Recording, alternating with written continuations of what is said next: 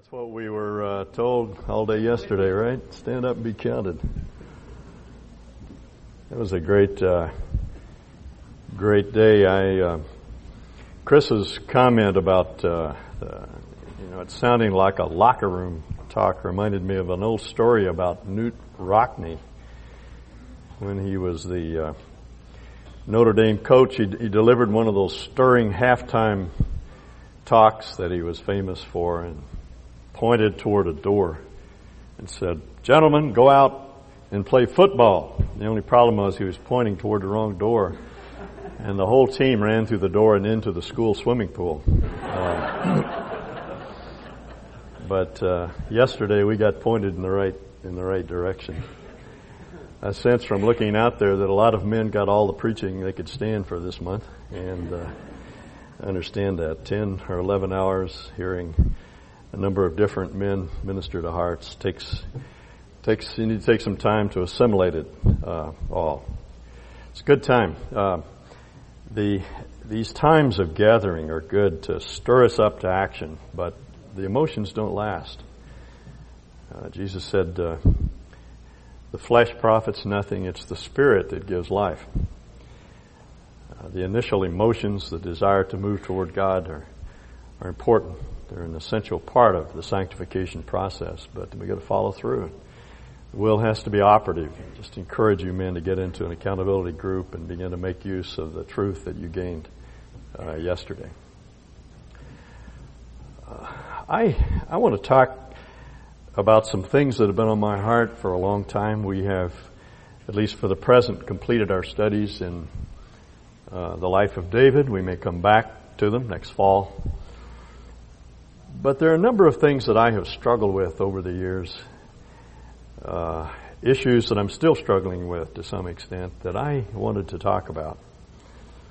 To some extent, this is a series of sermons on my sins, if you want a theme. Trying to elaborate on some of the things that God is teaching me about myself. And for my own amazement, writing some papers, which I'll put in the racks in the back. Those will probably turn up a week or two after I preach on them. But there are things that I want to get down on paper for your good and for mine, hopefully. It's things that I'm learning from the Spirit of God. And the topic I want to talk about this morning is anger. When I was quite a bit younger, I was plagued by a terrible temper. It used to get me into a lot of trouble. I was far too small and skinny to have that kind of temper. And I found that not only did it cause me to inflict physical harm, it caused me to inflict a lot of emotional harm as well. I thought I had that in hand. Until a few years ago, I began to realize that I am basically an angry man. The almost stereotypical angry man who stuffs his anger and lets it smolder until it erupts in inappropriate ways. And I began doing some hard thinking and reading about how to deal with my own anger. And that's what I want to talk about this morning. In William Bennett's book, the Book of Virtues, in the introductory section on self-discipline, he says this: "There's much unhappiness and personal distress in the world because of failure to control one's temper. Oh, if only I had stopped myself is an all too familiar refrain." And a case in point is the passage that I want us to look at this morning. It's the story of Cain in Genesis 4. If you'll turn there with me, please. I'd like to have you look at this very familiar story, but perhaps look at it in a little different way. The significant thing about this chapter is the context in which it's found. It follows chapter 3. Chapter 3 is the story of how sin entered into the world, how the serpent intruded into the garden, injected his venom into the human race. Beginning with chapter 4, we begin to see the ways in which we manifest the fact that we're snake bit, if I can put it that way. And it's significant to me that the first manifestation of the deadly effects of sin in the human race is how it affected a man's temperament. He became angry, murdered his brother. Monstrous deed when you think about it. Slaughtered a fourth of mankind. The story is familiar to you, but I'd like to read it again. Verse 1, Genesis 4. Adam lay with his wife Eve, and she became pregnant and gave birth to Cain. She said, with the help of the Lord, I have brought forth a man. Cain's name, Cain, Cain in Hebrew, actually means begotten or brought forth. So she's playing on Cain's name. It's a pun. She named him brought forth because I brought forth a man. Now the interesting thing about this text is that the phrase with the help of is actually one word in Hebrew, a word that's usually untranslated.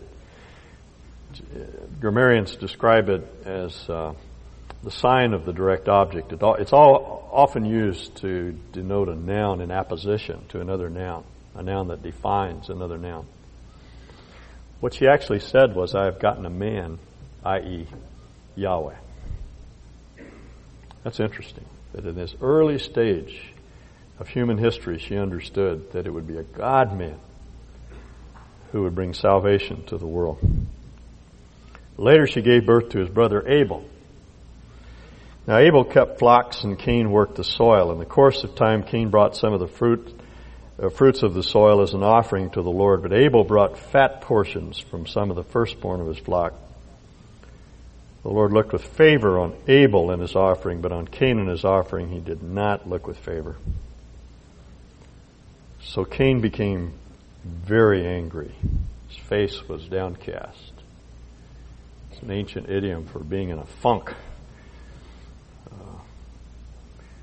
getting depressed. Pulling a long face is our contemporary idiom. Then the Lord said to Cain, why are you angry? Why is your face downcast? If you do what is right, will you not be accepted? But if you do not do what is right, sin is crouching at your door, desires to have you, but you must master it. Now Cain said to his brother Abel, let's go out in the field. And while they were in the field, Cain attacked his brother Abel and killed him. Then the Lord said to Cain, where's your brother Abel? I don't know, he replied. Am I brother's keeper? Cain's mother closely identified him with the promise in Genesis 3 of the Savior who's to come, the one who would set everything right. Cain, however, was not the answer to the problem of sin. He was just a heavy contributor to it, as was his little brother Abel. And by the time Abel was born, Eve was disillusioned. I think most mothers think when their child is born that they've begotten a God-man, but truth begins to sink in after a while and they realize that they're just little chips off the old block, sons of their sinful father and sons of Adam. And she was a little more realistic about her second son. She named him Abel, which means breath, vapor. As my mother used to say, he was breath and breeches and not much more. Just a mere man. See? She got the message that these boys were not to be the saviors. In the course of time, we're told, Cain brought some of the fruit of the soil as an offering to the Lord. And the Lord looked with favor on Abel's offering, but he did not look with favor on Cain's offering. And Cain got angry, resentful, bitter, mad at God, angry at his brother. John Milton refers to Cain as that sweaty reaper who offered the hard work of his own hands. Abel, on the other hand, brought a much more suitable sacrifice, a substitutionary lamb, a lamb to take the place of his own sin. The author of Hebrews suggests that the offerings went on for a while. It refers to the gifts that these two boys brought. It also identifies the fact that the real problem was not the form, it was each person's heart. There's something wrong with the individual something wrong with Cain, an idea that Genesis picks up, the author of Genesis picks up when he writes, God had no favor, did not look with favor on Cain and his offering. It wasn't the form, you see, it was the heart of the man. In the New Testament, John describes Cain as the pawn of the devil. This is the message. He said, you heard from the beginning that you ought to love each other. Don't be like Cain, who belonged to the evil one. That's an interesting insight. And Jude identifies him with angry and rebellious men and women everywhere when he says they have taken the way of Cain. The way of Cain is a angry, rebellious way. Find a lot of men, a lot of women that are angry people. They've taken the way of Cain. And as you know, Cain's anger and resentment grew, gnawed away at him, and drew him into bitter resentment, melancholy. His face fell. Repressed anger always leads to depression. God warned Cain of the consequences of his actions. He said, your anger is like a wild animal that's crouching at the door.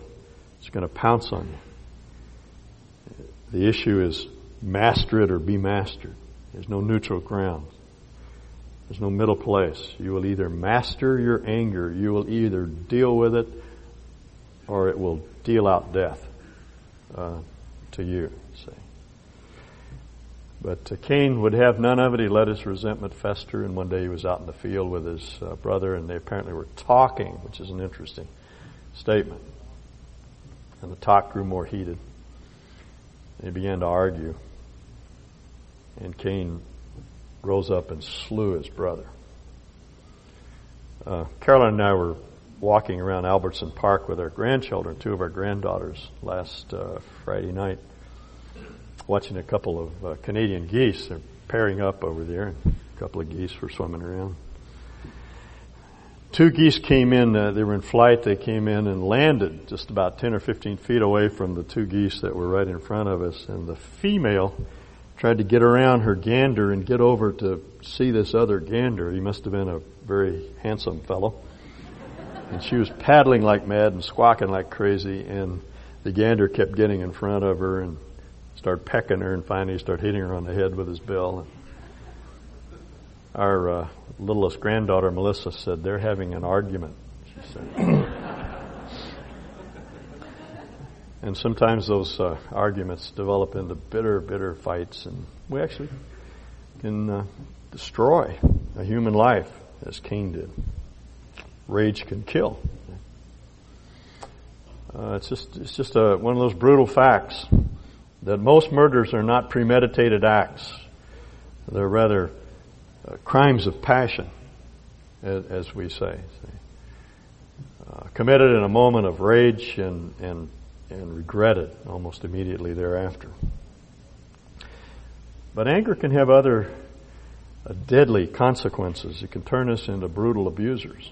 I was surprised to read something by Paul Tournier, the man that I always think of as the gentle counselor, in a book called From the Violence Within. He admitted, I have on occasion slapped my wife.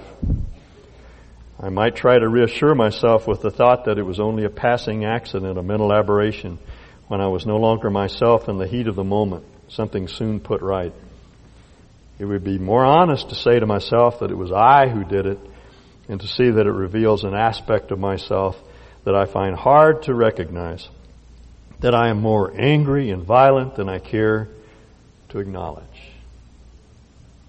I don't know if you identify with that or not, but here's a man who openly acknowledges his violence. And even if anger doesn't drive us to physical abuse, our wounding tones and words can crush others' spirits. More ways to hurt someone than hurt them with your fists, or with the back of your hand, or with your open palm. Words hurt. We used to chant when we were children, sticks and stones may break my bones, but words will never hurt me. But that's not true. That's not true at all. We knew it when we said that. Usually we're whistling in the dark when we said it because someone had hurt us. Of course words hurt. David speaks of those whose tongues are sharp swords, suggesting to us the ripping, tearing effect of another's words. When we air out our anger, we always hurt somebody. It's inevitable. One early Christian wrote, "As long as anger lives, she continues to be the fruitful mother of many unhappy children." And though we're inclined to relish our anger, a good spell of wrath feels good to us at the time. In the end, we always diminish ourselves. We always just feel rotten when our wrath dies away. Frederick Buechner says, of the 7 deadly sins, anger is the most fun. To lick your wounds, to smack your lips over grievances long past, to roll your tongue over the prospect of bitter confrontation still to come, to savor to the last toothsome morsel both the pain you are given and the pain you're giving back. In many ways, it is a feast fit for a king. The chief drawback, he says, is that what you're wolfing down is yourself. The skeleton at the feast is you. We just destroy ourselves. Now let's talk about anger a little bit, because I think it's important to understand that not all anger is sin. God gets angry. It can't possibly be sin. The Bible talks a great deal about the wrath of God, the righteous wrath of God. Jesus got angry. And there was no small wrath in the temple. He was furious. So not all anger is wrong. There are occasions when we ought to get angry. Scripture commends righteous indignation. We ought to be morally outraged when others' rights are taken away, when they're defrauded or affronted or insulted in some way. It ought to make us angry. There's something wrong with us if it doesn't. Henry Ward Beecher said, "A man who doesn't know how to get angry doesn't know how to be good." You know, if we have any sense of morality at all, certain things going on around us, a child being abused, a spouse being battered, ought to make us furious. But Scripture warns us against our indignation's tendency to turn into resentment and then into rage. Paul says, be angry but don't sin. It's all right to be angry, but there is a sinful anger, and he explains what that is. Don't let the sun go down on your wrath. Anger that turns into bitter resentment is wrong. Years ago, my mother passed on to me a poem by Charles and Mary Lamb. It goes like this: anger in its time and place may assume a kind of grace. It must have some reason to it and not last beyond a minute. If to further lengths it go, into malice it doth grow. Now the irony in that poem, and I didn't realize it at the time when I was a child, is that Mary Lamb, in a fit of insane rage, murdered her own mother. She apparently knew what she was talking about. I don't know if this poem was written before or after the fact, but the point is that though we know the truth, we still can transgress terribly against the truth. So what I want to say is that indignation properly used, indignation sanctified, indignation put to its intended purpose is commendable. But there are 2 forms of anger that are not. And they're rage, that is outbursts of anger, fury, rage, and resentment. Rage is uncontrolled, violent anger. Paul writes, get rid of rage and anger. He says that in Ephesians 4:31. And cites fits of rage as the product of our sinful humanity, that is our flesh. In Galatians, that familiar list of the works of the flesh in Galatians 5. That's rage. It's outbursts of anger. Resentment is rage gone underground. That, I think, is the common sin of Christians who believe that outbursts of anger, rightly so, are sinful and inappropriate. But both resentment and rage are simply manifestations of our selfishness and the desire to rid ourselves of people who get in our face. You see, that's why Jesus said that anger is tantamount to murder, and the insult "fool" is comparable to other violent acts, assault and battery, because both are indicative of a desire to just get people out of our lives, get them out of our face, make them stop bothering us, stop thwarting us, frustrating us, letting us do what we want to do. Anger is I've heard it described this way by a number of people. Anger is a blanket emotion, kind of a bedspread. It covers up a lot of emotions underneath.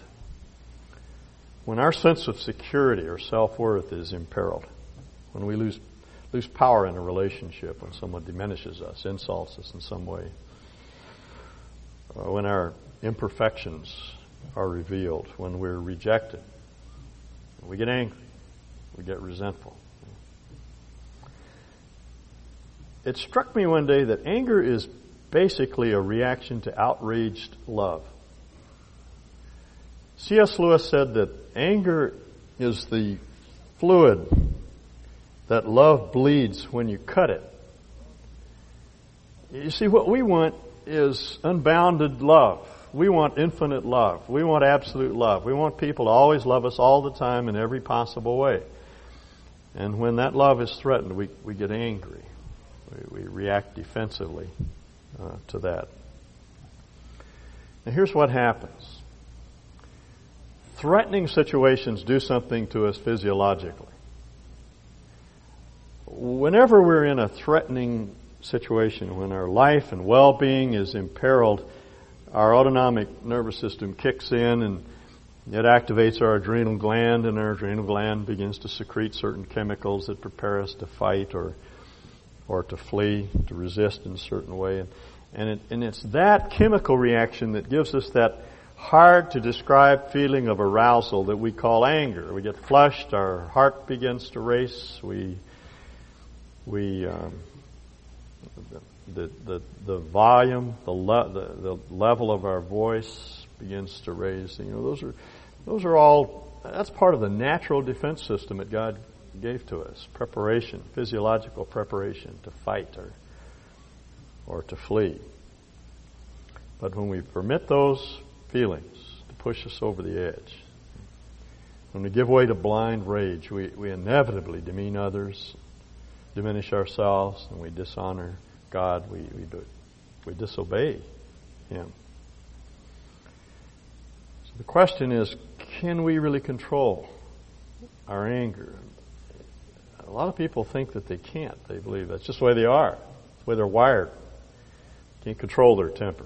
The only way is to go out and punch holes in closet doors or pillows or in some other way let their anger out. See, we tend to think of anger as an instinctive, reflexive, unconscious, biological reaction beyond our control. Can we therefore hold ourselves responsible? You bet your life we can, because the Bible does. That's the problem. The Bible speaks directly to our lack of control, to our lack of self-discipline. It ministers to us in that area. We have to take it seriously. We cannot excuse outbursts of anger. Proverbs says, better a patient person, one literally slow to anger is the way the text puts it. Better is a patient person than a warrior, a person who controls his or her temper than one who takes a city. A fool, that's Proverbs 16:32. Proverbs 29:11 says, a fool gives full vent to his anger, but a wise person keeps himself or herself under control. Now I want to talk a little bit about anger. I've written a paper on this and it'll be in the racks next week. And I don't have time to develop it fully. I just would ask you to look at it next week. I've done a lot of reading, a lot of thinking, talking to people that have far more sense than I do about what actually happens and how our anger develops into outrageous rage. But as I've thought about it, as I've read, listened, come to the conclusion that there are four components to anger. The first element is the anger-inducing threat. It's the crying child, the jangling telephone, the abusive spouse, the demands that are placed upon you that frustrate you and thwart you. You know, the tardy spouse, is always late. The thoughtless comment that crushes our spirits. That's the threat-inducing element. That's the first thing. The second element is our physiological, emotional reaction to it, and that we have no control over. That's part of that natural defense system that we were talking about earlier. Something out there triggers an emotional response. It begins as a physiological response. You know, the endocrine glands the adrenal glands squirting adrenaline and other chemicals into our bloodstream, and our body responds to that. That we have no control over, at least initially. So the second element is an inner emotional reaction to the threat. Third, and this is very important, a series of thoughts that either augment, that is, push the anger on, or mitigate it. Slow it down, say, soften it. So there's the anger-inducing element, there is the physiological emotional reaction to it, and then there's a cognitive element. We can actually think at some point before we lose our reasonableness, our rationality. And then finally there's the behavior that's either appropriate or inappropriate, sinful or godly. I want to read something, just a short paragraph. These components are so intertwined that we experience them as one continuous surge. See, that's why we think we have no control. It happens so fast that we think we have no opportunity to stop our anger. That's why we tend to think of anger as an emotion beyond our control. We lose hope for change because we lose sight of the thinking and behaving components of anger and focus on the physiological surge of emotional arousal. But the behavioral response is governed by our ways of thinking about ourselves and about the person who is making us angry. The intensity of our anger is based on these thoughts. We reach the stage of towering rage because we permit our thoughts to drive it to us. Do you understand what I'm saying? What we think before and during and after that moment of emotional arousal is what determines our outward behavior. There is a way to control our anger. There is hope. We don't have to be angry women, angry men. You understand what I'm saying? There is always a cognitive element in our behavior. Now that's nothing new. That's something the Bible has been telling us all along. What we think is what we are. What goes through our mind is what triggers our behavior. Our predominant thought determines our immediate action, as someone has said. It really is just an echo of the Lord's words in Matthew 12. What we think is what we do. Paul says in Romans 12, don't be conformed to this world, but be transformed by the renewing of your mind. And what we think determines our actions.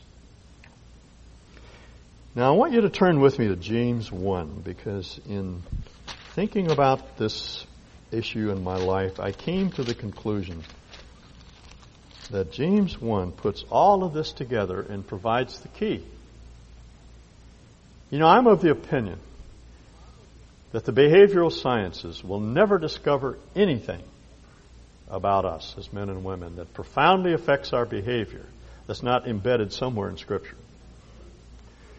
I have a great deal of respect for those that are writing and thinking in this field. I try to read some in this area, but I always try to screen it through my grid, which is Scripture. I set aside anything that's directly contradictory to Scripture. If Scripture doesn't speak to that particular issue, I'm always agnostic. But I've discovered that in the really profound areas of life, the things that pertain to life and godliness, that Scripture speaks to those issues. This is the manual that goes with women and men. Okay? It tells us how to understand ourselves in a way that we cannot otherwise be understood. The problem with us is that we're always asking the wrong questions. That's why we don't think Scripture addresses some of these issues. Does Scripture address eating disorders? You bet your life it does. Does it discuss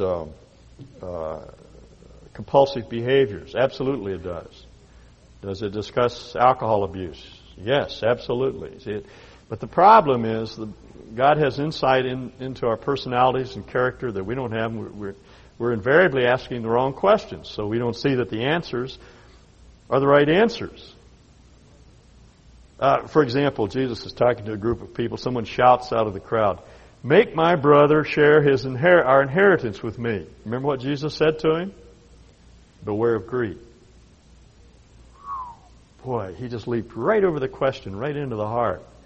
He realized that most of our passion for justice is not based upon justice at all. It's based on greed. And he just spoke right to the... Well, that's what the Bible does. And that's why we don't always recognize that the Bible has the answers to these profound psychological questions that we struggle with. We're asking the wrong questions. Now, what James does is answer the right question in James 1:19 and 20. My dear brothers, he says, take note of this. Everyone should be quick to listen, slow to speak, and slow to become angry. For, and we know this, man's anger does not bring about the righteous life that God desires. Be quick to listen, slow to speak, slow to become angry. I would suggest that you take a 3x5 card, put that verse on the card, put it on your mirror, put it on your dashboard, put it on your kitchen cabinet, your computer, whatever, every day and think about it, because I'm convinced that rightly understood and applied, that's the answer. That's the solution to our anger. Now, the first thing James says is that we need to acknowledge our anger. There's nothing sinful about the initial emotional surge of anger. For myself, I cannot think of an emotion that in and of itself is sinful. The problem is the place to which our emotions take us. Okay? Emotions in and of themselves are not sinful. As I said, the emotion of anger is just a part of our natural defense system. Whenever we feel frustrated or thwarted or under attack, whenever we're threatened, the immediate, almost automatic reaction is anger, and we cannot do anything about that in the beginning. James says we need to acknowledge it. That's hard for some people to do because they think of the emotional surge as sin itself. First thing we need to say to ourselves is, I'm angry. And we may need to say that to the person, the threat-inducing element, the person that's in our face, and say, I'm getting very angry. That's not wrong.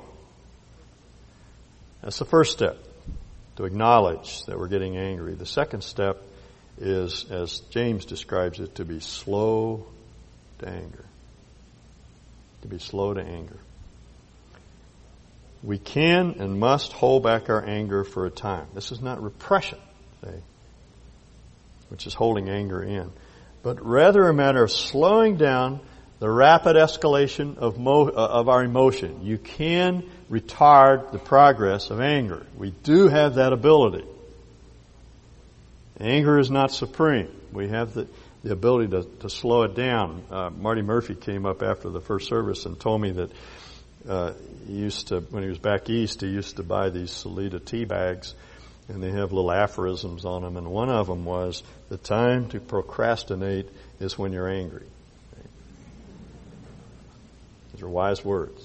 Slow your anger down. Maybe by the time modern expedient of taking some deep breaths, relaxing your muscles, counting to 10. There's a Greek playwright by the name of Plutarch who has one of his characters say to the emperor, to the Caesar, remember, Caesar, whenever you're angry, say or do nothing until you have repeated the 24 letters to yourself. He's talking about the 24 letters of the Greek alphabet. That's good advice. When you feel that first surge of anger, to count to 10, to go through the English alphabet, A, B, C, D, E, F, G. Furthermore, James says, be slow to speak. Be slow to speak. Literally. We should speak slowly or not at all. That's the time to keep your mouth shut. Because there's something about talking that escalates our anger. I've found that over and over again in my own experience. That if I start talking, I just get angrier and angrier and angrier. Well, James says, be quiet. Zip your lip. Don't speak. Don't say anything. Just sit there. Restraining our tongues has the effect of slowing down our thought processes so we can begin to think clearly, rationally, and analytically. Someone has said, speak when you're angry and you give the best speech you'll ever regret.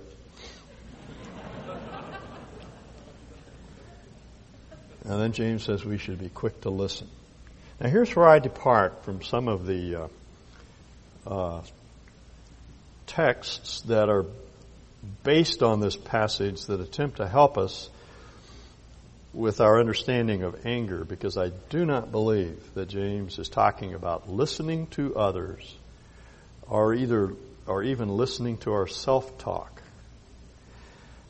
I do think at this point it is good to listen to what we're saying to ourselves. What happens to us is as our anger begins to escalate, we begin to talk to ourselves. We begin to tell ourselves certain things. We'll talk about this in a moment. Basically, we're lying to ourselves. And that begins to escalate and exacerbate our anger.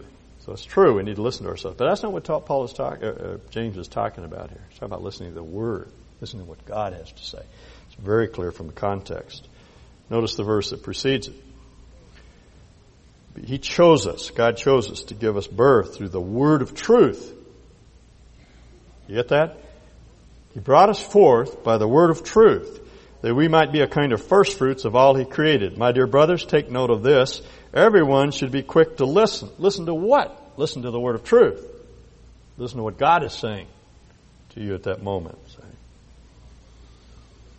That's an idea that he elaborates in verse 22, the verse that follows. Do not merely listen to the word and so deceive yourselves.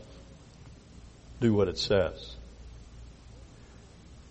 So what James is saying is that we must slow down our thinking. See, he's slow to speak, slow to be angry, and mentally challenge our thoughts, correct the lies that inform our thinking. See, all of us have what someone has called erroneous zones. We tell ourselves lies all the time. The world tells us lies. Media is they always deceive us. We believe against all evidence to the contrary that everything ought to go our way. Our children should always behave. Our opinions should always be considered. Our spouses and friends should always be reasonable, cheerful, helpful, and kind. Others should always listen to us, understand us, do our bidding. In short, everybody ought to love us like you wouldn't believe. Lies. A pack of lies. Oh, we all have needs for love and affirmation and appreciation. God put those needs into us, you see. But those will never be met until we get to heaven. That's where those needs are going to be met. They'll never be met here. Right? There's nothing wrong with wanting those things, wanting to be listened to, wanting to be heard, wanting to be loved, wanting to be cared for, wanting to be cherished. Nothing wrong with that. But when those become demands, then they're what Scripture calls lustful passions, inordinate passions. God put those needs in our hearts, but we can't make them demands, not in this world. And if we really think that our children are always going to behave, that our mates are always going to listen to what we say, that people are always going to appreciate us out there, that there won't be any 5 o'clock traffic jams around the mall, we really think that, we got to correct those erroneous zones. So what we have to do is listen to what we're thinking and correct those thoughts of self-pity, discouragement, jealousy, and all those other invalid thoughts, and replace them with truth. What's true? And you see, there's that moment when our anger starts to escalate. And we need to slow our thinking down. C.S. Lewis says that anger is the anesthesia of the mind. What happens is that we get angry. When we get angry, we become irrational. We're not thinking anymore. But there is a moment when we can think rationally.